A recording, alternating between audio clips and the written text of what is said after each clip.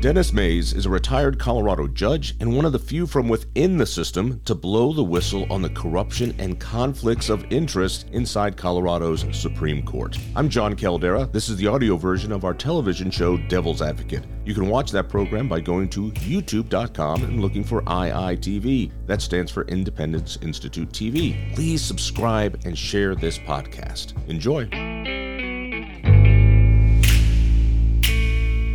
Retired Judge Dennis Maes, you've seen his work in Colorado politics, and we've got to ask about reforming Colorado's judiciary. So the big question is, what's an average bribe going for these days? 2 donuts and a cup of coffee. I thought you needed more for that for a judge. Okay, we'll go 2 donuts and 2 cups of coffee. 2 cups of coffee. How long were you a judge in, was it the 10th? 10th Judicial District. You were the chief judge. I was chief judge for 17 years, and I served for 24 years. All right. So you've seen the Colorado system of how we choose a judge, how we retain judges, how it all happens. Absolutely, and I also had the opportunity to serve on the Commission on Judicial Discipline before I became a judge, and before I became a judge, I served on the Colorado Supreme Court Nominating Commission. All right, and Colorado kind of has this odd system where the governor picks a Supreme Court justice, but he doesn't get to choose the pool. So that group you just talked about actually has to bring 3 nominations, and he can choose one of the 3, but he can't just choose anyone he wants. Is that right? He has to pick one of the 3. That's correct. Okay. I want to go from the general and then kind of bring it down. It seems as though our courts have been in a little trouble lately. They're not doing as well with public image. There's some scandals that have been going on. There's some things that have been kept secret. And people are starting to finally notice about Colorado courts, and people are talking about maybe it's time to reform the courts. I'll be one of those people. Colorado has something called the Missouri system. Do I have that right? Yes. All right, so explain that to me. I know in some states they elect judges, in some states they're appointed, and they're appointed for life. Some of them, they're Republicans and Democrats, and you get a vote on them. Here we have something called retention, which I'm not a big fan of. What's the history of how Colorado got this system of courts? Well, there used to be a time when judges were popularly elected. And there was a feeling back in the 60s that that probably really wasn't the way to pick somebody that's going to be a fair and impartial person. And this is 1960s, right? 1966, about that time is when they adopted the plan. And the plan is that each judicial district has a nominating commission made up of citizens from that particular community. The vast majority, or the majority of them, are non-lawyers, but there are lawyers on them that are appointed by various entities. They convene anytime there is a vacancy on the court, and their responsibility is to interview the applicants. And after reviewing the applicants, they submit no less than 2 nor more than 3 names on the county court and district court level to the governor for his selection. On the appellate court level, Court of Appeals and the Supreme Court, they select 3 names that have to be submitted to the governor, and then the governor appoints one of those 3. So the real politicking of who's going to be the next, let's call it Supreme Court nominee, it's not really getting to the governor first. It's actually getting to the appointment committee to make sure that the guy you want is one of those 3. That happens, yes. And I forgot to mention, John, that the governor, once he receives the names, has 15 days in which he must make the appointment. And if he fails to do so, then the Chief Justice of the Colorado Supreme Court makes the appointment. There is a little politicking going on during that 15-day period. I didn't know that one. Oh, yeah. Why is this called the Missouri system? It's it was just the compromise between the election and some other way of selecting judges in terms of providing transparency and yet having the public involved in it. That was one of the key things. All right, let me pressure this on this one. The public is not involved in this. Lawyers might be involved in the nominating committee, but it's not like we get a whole say until after a judge has served for a few years, and then we can either vote them out of office or to stay in office. It's up or down. It's not they're not running against anybody. We really don't know much about our judges. I think back on those times when it's elect Bob as your county judge. Well, you know Bob, you see Bob, and you know who he is. There's something about that that says, well, what was wrong with that system of electing judges? You have a Republican judge and a Democratic judge, and they work their way through the system, and the people get to decide. Why was that a bad idea? The bad idea was at the time thought of as being the letting the electorate make the choice. I will tell you, John, my own personal opinion is I was a staunch supporter of the Missouri Plan.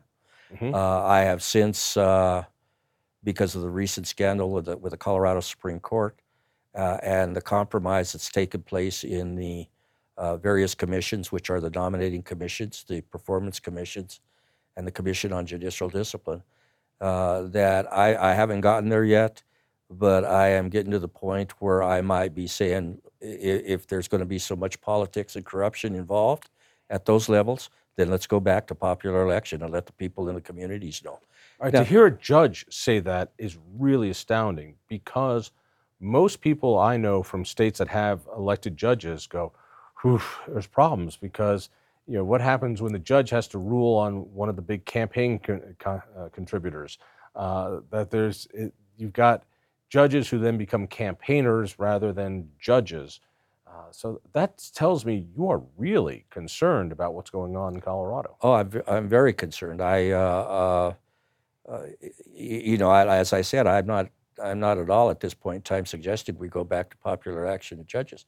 But the point is, if the safeguards that were implemented during the Missouri Plan to provide for transparency and integrity in the selection and retention of judges no longer holds water because of compromises, then what difference does it make?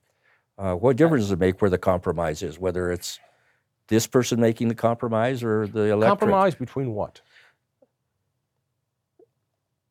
I'm going to give you an example of what I mean by compromise.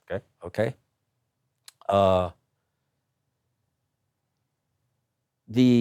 situation that recently came up with appointments on the Colorado Supreme Court Nominating Commission.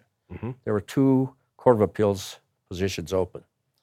The commissioners sent 6 names over to the governor, 3 for one position, 3 for the other. Not unusual. One of the individuals that was sent over to the governor was privy to a memo that took place during the scandal that I was referring to earlier.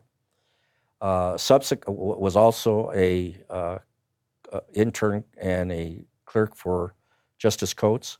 Subsequently moved over to the Phil Weiser's office in the State Attorney General's office, and was specifically tasked during this scandal to represent the Judicial Department at that time, in which there were a lot of impediments that were put before the commission to get to where they wanted to get in terms of these allegations and stuff. To the extent that any criminal charges that might have been brought and might have had an impact on getting other people to talk about the scandal were for naught, because they, meaning the Denver District Attorney, the Colorado Supreme Court, and the Attorney General's office, allowed the statute of limitations to run, and there was no way to put any pressure on anybody to say anything more. They didn't have to talk. So the point being is that person was up for this judgeship. Boatwright was the liaison, the judge overseeing the selection process. Supreme Court Justice here in Colorado. Yeah. And knew all of this stuff about this individual. And yet I don't know whether or not he told the other commissioners about all of these things that had happened and this person's involvement in the scandal, or at least his role in what was going on in the scandal. I'm not saying he did anything, but he was involved in it. And so the Supreme Court Justice knows about it. The Attorney General knows about it. It goes over to Polis. Polis knows about it because people pointed out to him that, are you familiar with this particular attorney and what's happened? And guess who Polis appointed? The attorney. So, in my opinion, that was that they compromised the system there. I mean, I don't understand how anybody with that kind of an ethical cloud over his head could get to that point. Is this just you saying, I don't like that guy? If this was a different guy who was a buddy of yours, or you liked his judicial style better, would it have been all right? I have no knowledge about this individual other than what I told you, and I'm basing it solely on those facts that have been presented. And I think David Magoya, I think, wrote an article on it as well. Tell me about, for those who don't know, and let's condense it into just, as Joe Friday would say, just the facts. What is the scandal at the Colorado Supreme Court? The scandal at the Colorado Supreme Court is that anytime there is a complaint against a judicial officer for misconduct, it needs to be sent to the Commission on Judicial Discipline. The Supreme Court was skirting that and taking care of matters in their own hands whenever they felt appropriate, and therefore the Commission knew nothing about it, and matters were taken care of that the public was never made aware of. And that's since come out to be the problem. And because it looks like there was a $2 million payout that happened to a former employee to keep things quiet? There would have been. Am I putting that the right way? There would have been if Mr. Magoya hadn't broken the story. So they never did consummate the contract, but that's where they were headed. And it was a point of discussion during this last summer in the interim committee that was studying judicial reform. And so let me just, from a layperson, you're a lawyer, and you're a judge. You know the minutia, you know the system inside and out. As just a regular guy, I think I know more than most Coloradans about how Colorado's system of laws work, how politics works. I understand the different branches. And there's a lot of attention that goes to the governor. He can call a press conference, and there's people who can look at his records. We have the open records laws. What goes on in the legislature? There's reporters there. They actually have desks right there, and they have spots and tables right there in the chambers, and they know these people. We know them. We can see their open records. That third branch is just opaque to most people, including me. Once every other year or so, we get to vote on what are retentions. Shall Judge Dennis Maes be retained? And you always get retained. They all get retained. The Blue Book has this section of reviews, and each one says, yes, we recommend you retain him. And they always win by 70%, it seems, sometimes 75%. So there's no real accountability. Nobody knows if this is a good judge, a bad judge. And more importantly, it doesn't say anything about his judicial point of view. The review is about, does he run a good courtroom? Does he do things on time? Does he keep a good schedule? All right, those are nice procedural things. But if he's a screaming communist, or he's working for the fascist party on the side, or I'd like to know that, and I'd like to know what his philosophy is. Is he a strict constitutionist? Does he believe the Constitution is a living, breathing document? These things would help me make a decision. So like many, I just vote no on all of them, and they still pass by 70%. It just seems like that Colorado's justice system is, I don't want to say secretive, but I don't know what goes on. Am I off? It is secretive, and you're absolutely right. And that's one of the other areas that's been compromised. I talked a little bit about the Commission on Judicial Discipline, the performance commissions. For instance, there was an article recently about one of the judges that was submitted to Governor Polis for a possible appointment to the Court of Appeals had an enormous amount of decisions reversed. And now I'm not suggesting that just reversals in and of themselves or something, but if you do a deep dive into them and the judge keeps making the same mistake over and over and doesn't care, maybe you have an idea about a political bent, a philosophical bent, an unwillingness to learn the law, those sorts of things. So in that event, it appeared to me that there was somewhat compromise. There needs to be a much deeper dive by the performance commissions into how they provide the information to the public. And I would go as far to say, John, and I think this might have happened early on in the process, that public hearings, people have a right to go to a public hearing and say, this is what I want to say about it. Now, I have a different belief in terms of trial judges and appellate judges. I think appellate judges obviously have Explain the difference. Okay, a trial judge is somebody that presides over a case, a county court judge or a district court judge. General jurisdiction. I'm going in for my divorce. I'm having a fight. I'm going to see that judge. Yeah. Okay. Or if you have a DUI, it's county court. Okay. Got it. But in any event, those judges, and as I've indicated how long I've been a judge, I've always been very impressed with them. Do we make mistakes? Absolutely, we make mistakes. But I've never felt that they were the ones that were trying to decide what policy should be. Now, once you get up to the Court of Appeals and the Supreme Court, that's exactly something that could happen. And I think that there ought to be a way to discern whether or not a potential appellate court judge or Supreme Court judge has those bents of mind. Now, that doesn't necessarily mean if they do that they shouldn't be selected, but the public should know about it. And perhaps it's time for the appellate court judges, at the very least, to be subjected to Senate confirmation like they are on the federal level. Which they're not here in Colorado. They're not. It's the same system. The governor gets 3 names, and he picks one of the 3 names. And there's that 15-day period where you can provide public comment, but nobody knows about it. You know, you can provide public comment. You can call the governor's office and say, hey, here's why this person should not be appointed, or contrarily, this person is fabulous, outstanding, you know, and should be appointed. So in the federal system, you know, I think about it that we all know how it works in Washington. The president can choose anyone. He could choose his mechanic and say, I want him to be the new Chief Justice when the old one retires, and this is what I want. And he has to get advice and consent from the Senate. They have to go through this. And the Senate has been good in blocking a lot of those nominations. It becomes a very political process. In fact, during the Trump years, there were hundreds of judges waiting to be confirmed, but they just sat on it. And then when the other team's in charge, they do the same game.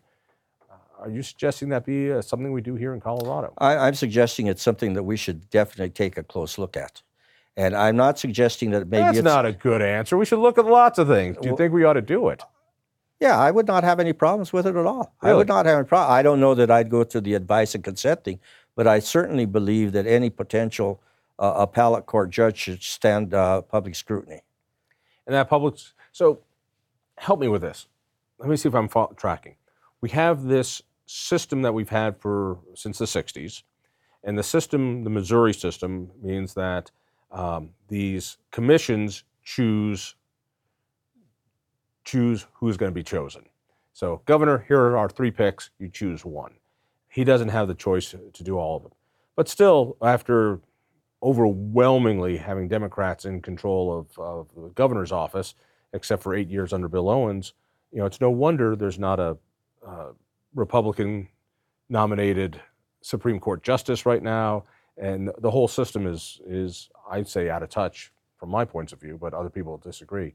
So we have this system, and then the check and balance is every couple of years we get to say you can keep your job, but we have no information. That's where I'm suggesting. As a matter of fact, what it is, each judge that's initially appointed has a 2-year provisional term, and then they come up for retention. Right. On the county court level, it's every 4 years. District court level, it's every 6 years. Court of Appeals, it's every 8 years, and Supreme Court's every 10 years. One of the suggestions I would make with regard to that is, one is a much deeper dive into how we go about evaluating judges and present that to the What does that look like? Because here's what I see.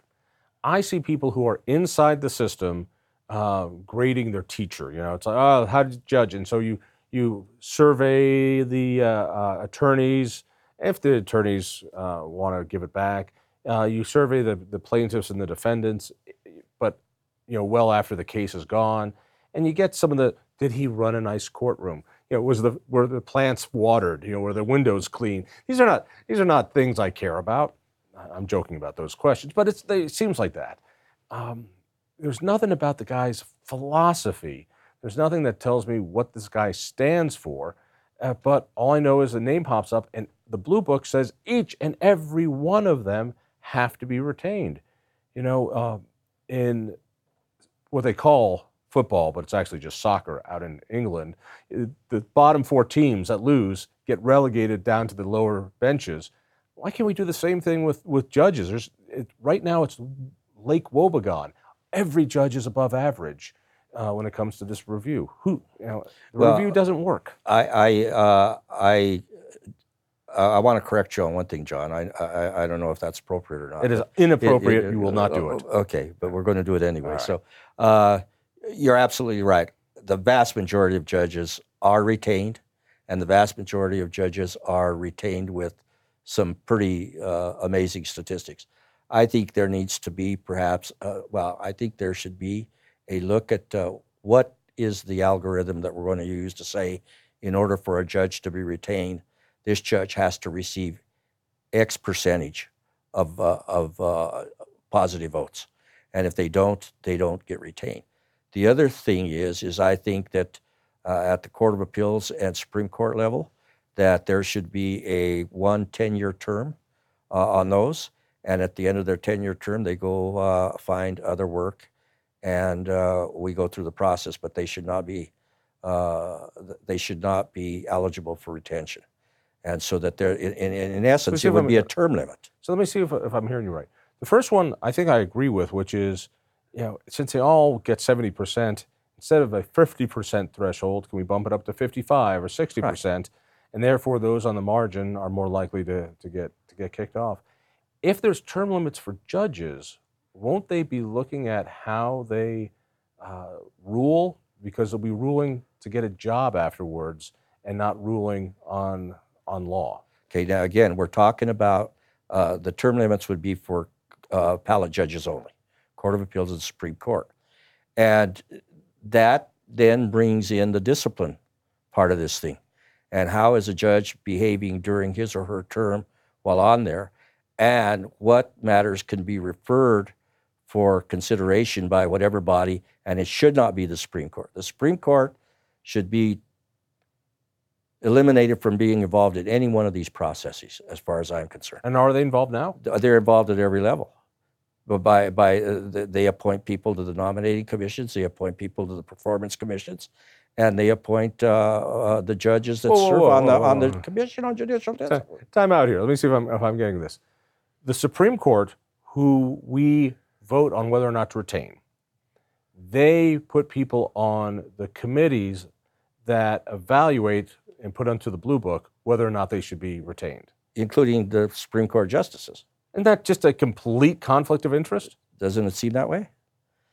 And they do that on all 3 of the commissions, the nominating commission, the performance commission, and the Commission on Judicial Discipline.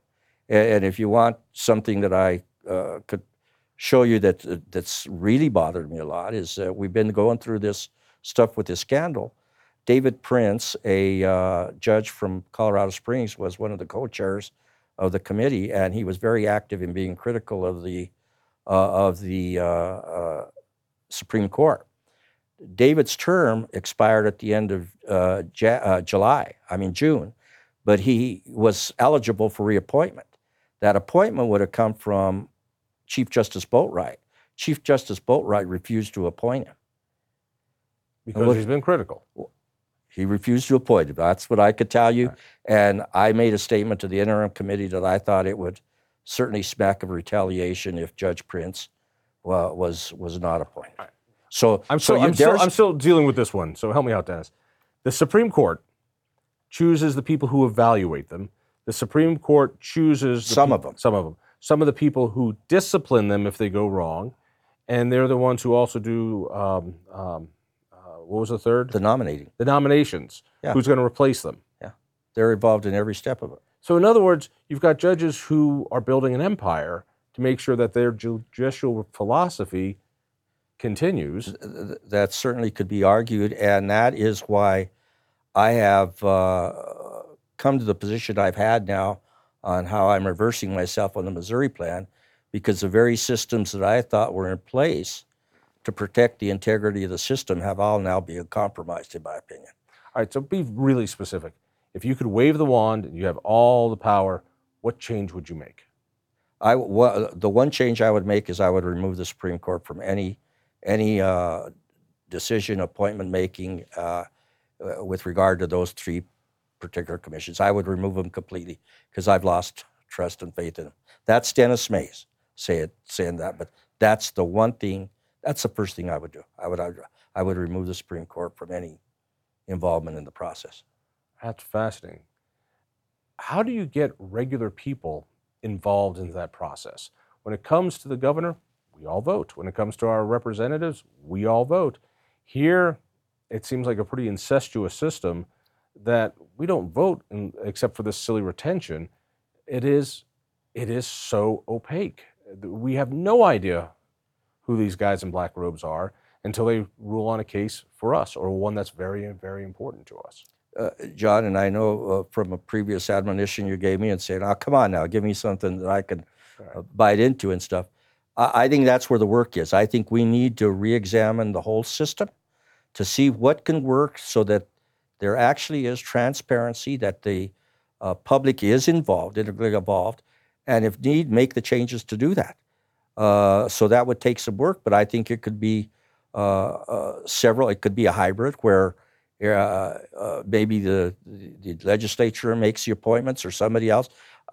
A deep dive into, okay, what can be the most effective way and the most transparent way to select people that are going to do what the intention of the commission is. That's the thing. And it might be some elected, some appointed, hybrids, certain percentage of attorneys. The attorneys should never be the majority of any of the commissions. Are they now? They're not. Okay. And that's a good thing. And not that I have faith in attorneys, but they're in front of the judge all the time. Yeah, they're ones kissing up to the judge. Yeah, absolutely. Right. Well, whatever, But oh, you're a judge. I'm sorry. They never kiss up. Well, they don't do it anymore, John. I've lost all kind of power. I'm sorry. At what point would you say? You mentioned direct electing of judges.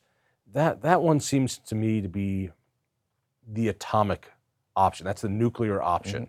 Mm-hmm. When all else fails, we're going to elect these guys. If you guys don't shape up, we're just going to elect you. Is that the nuclear option? Yeah. Yeah, it is. If we've lost all confidence in those commissions that we're going to safeguard the system, and we don't have any trust in them anymore, then what difference does it make what you have? I mean, would you rather have the rogues that are the general public, or the rogues that, because of whomever they are, got appointed to be the rogue? I don't know if I make any sense to you. But you really think it's that bad right now? I think it's getting there. I really do. I've never been more disappointed in the Colorado state judicial system as I am right now, and I held him in high esteem during the time I served. I served under Tony Volek, Mary Malarkey, and Mike Bender. And I was proud of the service. Those are all chief justices. And I was proud of the way they handled their integrity, their ethics. They were all tough in a different way, but I had a great deal of respect for them. And, I left when Mike Bender was still the chief justice. But what I've seen the last 3-4 years has just really left me very saddened. Now, I've heard that when you go to law school, they drill into you, being a lawyer is nice. What you want to be is a judge. I've heard that's programmed in the DNA. Man, if I could be a judge, that's what lawyering is all about. Do I have that one right? I think that was that seemed to have much more credence earlier on. I can tell you why I applied to be a judge and all that. I don't know that that's important. But you know what I found, John, is when we have these vacancies anymore, the very sparse number of lawyers that are applying for these jobs As compared to in the past? as compared to in the past. And Why is that? I'm not sure. I think they probably figured out a way to make a lot of money, although being a judge is a well-paying job. What does it pay? I think, I don't know specifics, but I think a district court judge makes around $175,000 a year. They got benefits. Plus benefits. They don't have any overhead.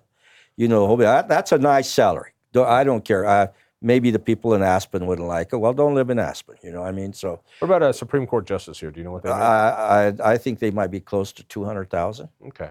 So, but let me give you. I lost my train of thought on this. Not being able to get people to apply for the job. Oh, let me tell you. So we talked about the nominating commissions. I was aware of a situation that occurred in my district recently when there was going to be where there was a vacancy, and the notice is, hey, we have a vacancy. Here's what's going to happen. You have to have your application submitted by X date, okay? And for some reason, all of a sudden, the notice is, oh, by the way, we've extended the application date.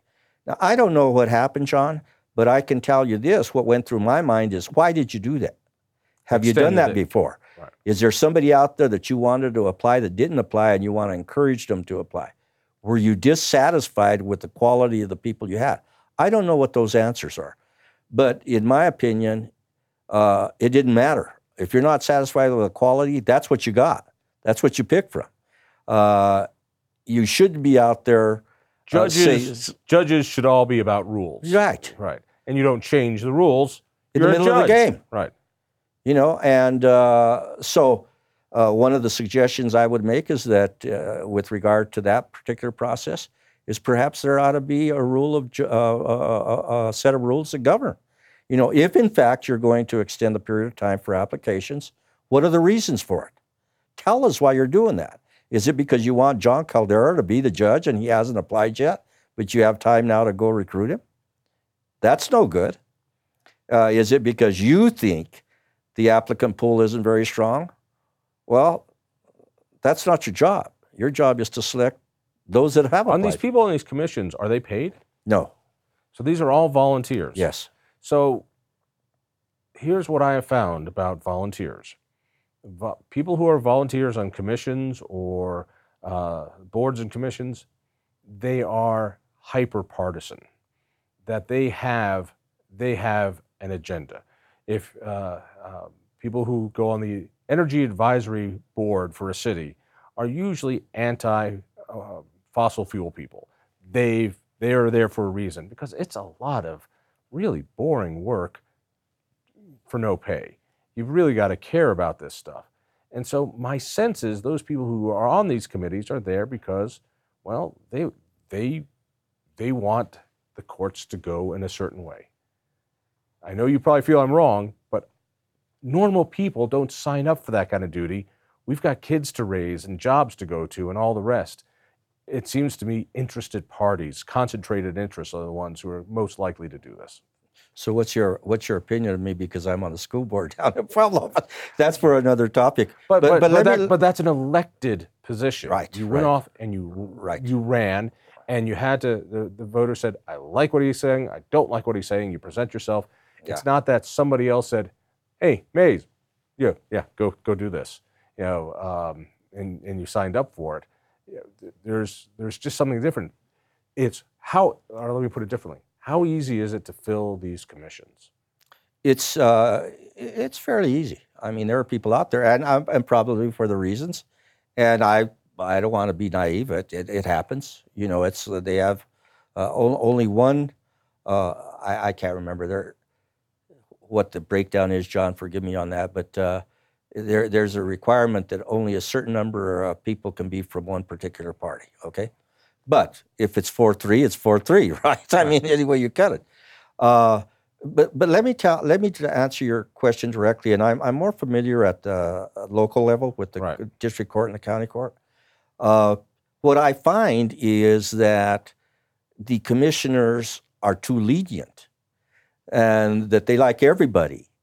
And so you have a complaint maybe with a particular judge that, hey, we can't ever get an order out of this judge. It takes forever to get an order, and so they bring, it's time for their evaluation. The Performance Commission brings them in and says, Maes, you need to get busy and get your orders out. You can't be doing this. You got to treat people nicer than you've been treating them the whole bit. Well, I promise you that's what I'm going to do, okay? My next retention election 6 years from now, they said, Maes, you need to get your opinions out. You need to treat people nicer.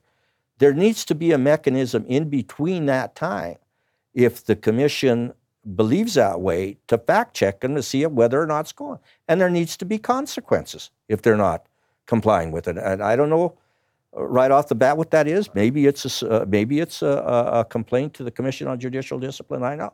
But my point is this, John. What you were saying is, I think, I don't know if it's the opposite, but, oh, geez, they work so hard. They put in a lot of hours. Well, what didn't you understand about the job description? I mean, that's not an excuse. If they're not performing the way they're supposed to, your job is to let them know that and then hold them to the standard. And if they don't hold to the standard, we need to talk about how we hold them to the standard. What is the mechanism in place in order to make sure that Maes said, okay, he said he was going to do now. Let's find out if he did it or not. So you do a lot of things like, we need to talk about this. There needs to be discussion. We need to dive into this. In the world of law, what's frustrating for me is it's very gray. Did the guy win the election? No, he lost it. Yes, he did. Did the bill pass? Yes, it did. No, it didn't. And so in the world of the other two branches, things are very binary. It won or lost, mm-hmm. It was vetoed, or whatever. Here, even when you get a decision is rarely yes or no. There's subtleties and there's concepts, and it depends on, it's gray. And that's why it's really uncomfortable, I think, for voters, myself included, when we talk about this. So how do we come to these reforms? I mean, we could put something on the ballot. That means, one group says, here's a great idea and does it as an initiative. If the legislature does it, what review process do they do? It seems to me we need a champion who goes, this is broken, here's the fix. John, and maybe this is pie in the sky, I don't know. But I still want to believe that there are people that care about the system, that have extreme differences in how they look at the system, but can come together for the common good and say, okay, I'm willing to do this. Even though I don't particularly like this, I think it's a move in the right direction. The other side says, me too. I'm willing to do that. I think there are those people out there like that. Now, politics always screws everything up, But I really believe that's where it needs to be, that you have well-meaning people that come together and say, wherever the chips fall, that's where they're going to fall. And that's the system that we're going to put together. Is there any state out there that you think is doing it better? I can't talk to that. I really don't. I've not done a deep study like that. I will tell you an individual that is very knowledgeable in this area is Judge David Prince, who was on the Colorado Commission on Judicial Discipline. That's done a lot of studying on it, and he's written extensively on it as well. And he'd probably have an answer to that, but I can't give you an answer. I don't know. I just wish. I'm terribly disappointed with the system the way it is. What's telling for me is you're a guy who's seen it on the inside. You're supposed to be defending the system, and you're not. I'm not, because the system's broken. That is terrifying to me. Be a lawyer and an ex-judge, somebody who was proud to be a lawyer, proud to be a judge, proud of the profession, and has seen what's happened to it basically because of the leadership at the highest level of the Supreme Court. And do I enjoy saying that? I don't enjoy saying it, but it is truth to power. You mentioned, just on a maybe, I don't know, a comical note or not, we were having a discussion one time at our judges' meetings. The chief judges used to get together, and we'd have our quarterly meetings and stuff. And someone suggested, well, maybe what we ought to do is one of the ways to evaluate a judge is see how many times he or she's been reversed. And I said, well, I don't think that tells you. And I said, I don't think that tells you a whole lot. I said, besides that, you know what the Supreme Court is? The Supreme Court is the court of final error. Right. Nobody, they're last. Yeah. They're last. Doesn't necessarily mean they're right. It just means that they're last. Well, and also then you have the same problem that I think you hear with doctors, that a lot of doctors don't want to take on patients who might have a more difficult challenge because they don't want their surgery record to look bad. You just do safe surgeries, and then look, 100% of my patients, they all survive. Well, that's because you're not taking on the patients that need real help, because you're like, no, I'll let somebody else do that one, and his record will look bad. If you have no integrity in any part of life, well, that would be me. But particularly a judge, John, I can't tell you the number of times that I would have liked to have ruled differently than I did. Really? And I'm sitting there going, so no, here's what the law says, and here's where the facts take me. And so this is the proper thing to do. It doesn't have a damn thing to do with me. Then you do not belong on the Colorado Supreme Court. I don't think I'm too old now to belong. And not only that, I don't think I get a very popular vote out of them. I have seen them make things out of whole cloth, and I think they make up laws, particularly when it came to the Taxpayer Bill of Rights and their opinion on what calendar days are in the session. And it's like, it's right there. It's right there. They even wrote it for you. It's we have a problem sometimes with plain language. I've noticed. Well, let's finish up this. What's the best thing about being a judge? Changing people's lives. I've always said that, particularly in the criminal area, the easiest thing for a judge to do is say, I've had enough of you. You're going to prison. You're out of mind, out of sight. The hard thing to do is say, what are we going to do to get you back so that you can be a productive member of society? Help people get back to a feeling of worth and value. And I say that realizing that I've worked with some people that never deserved to see the light of day again. But that's what a judge should be doing, is how do we make things better for people? How do we get people back into the mainstream of their lives, regardless? For instance, a divorce case. Nobody's going to be happy or anything like that, but one thing, if you get your order out and it's well done and the whole bit, at least they have finality to it. They're back on their feet. But you got the judge I was talking about who can't get an order out for 6 months, and so these folks are just living in limbo all that period of time, not knowing what the heck they're going to do. Obviously, we get, hey, this is the way Maes is going to feel about sentencing in this particular crime, So if you go before him, that that. There's some good to that, because are you going to plea bargain? Are you going to go? Are you going to take your shot and go to trial? And by the way you go to trial, I know much more than I would have known had you not gone to trial. So you're rolling the dice there. But changing lives. What's the worst thing about being a judge? Just on the day-to-day life of it. What the trauma of seeing a child hurt. Yeah, it's the worst by far.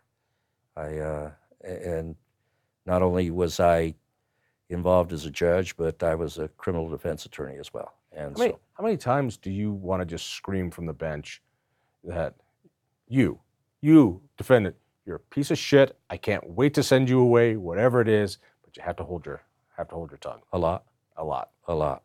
But you get your chance. You get your chance at the sentencing, and you can't lose your composure and you can't lose your decency at that time. There are some people that are scumbags, and they are, I refer to people as terrorists, as you don't, there's only one way to keep society safe from you, and that's to put you away as long as I can. So you have your chance, but you still have to maintain your professionalism about it. You ever worry about your safety? On occasion. Would you like to hear a funny story? So I come to work on a Monday morning, and security comes upstairs and says, "Judge, we need to tell you something. We just got a call from a woman, and she said her boyfriend is really irate, and he just left the house, and he says he's going down to the judicial building, and he's going to kill a Mexican judge." There were 2 Mexican judges at the time. The other one was out of town. I says, could you ask him to wait until the other one gets back? So at least he has a choice, you know? But yeah, there were times that I had people watch my. Yeah, you get used to it after. I don't know if used to it or maybe silly or whatever, but you know, I always made sure when I came home I was aware of my surroundings and stuff like that. You really get worried when you're out in the middle of the Kmart parking lot at 10 o'clock at night and somebody says, "Hey, Judge!" Hey, Judge! So, but I've never been assaulted. I've had people tell me what they've really thought about me, you know. And as one judge said one time when he was torn down and the prosecutor said, "Why didn't you do anything?" He said, "Well, I wouldn't have been happy if I was that guy either with what I just did." You know? So there has to be some levity to it as well. So when you're walking into the court, do you have that Flip Wilson thing going in the background? Here come the judge. Here come the judge. Oh, let's see if you remember if you're old enough for that. I remember that, but my main worry is not tripping on my robe and falling down in front of everybody. Why the robe? What you know? In England, they have the stupid wigs because that's where, what. You know, John, if you're not wearing pants, you better be wearing something. I'm going to leave it right there. Judge, thank you so much. Appreciate it. Thank you. Appreciate your time. If you've enjoyed this episode of Devil's Advocate, I hope you'll share it with a friend, and I hope you'll subscribe and follow the show. We have new ones released weekly. Remember, this audio was taken from our TV show. To watch it, just search the letters IITV for Independence Institute TV on YouTube for this and many other great conversations.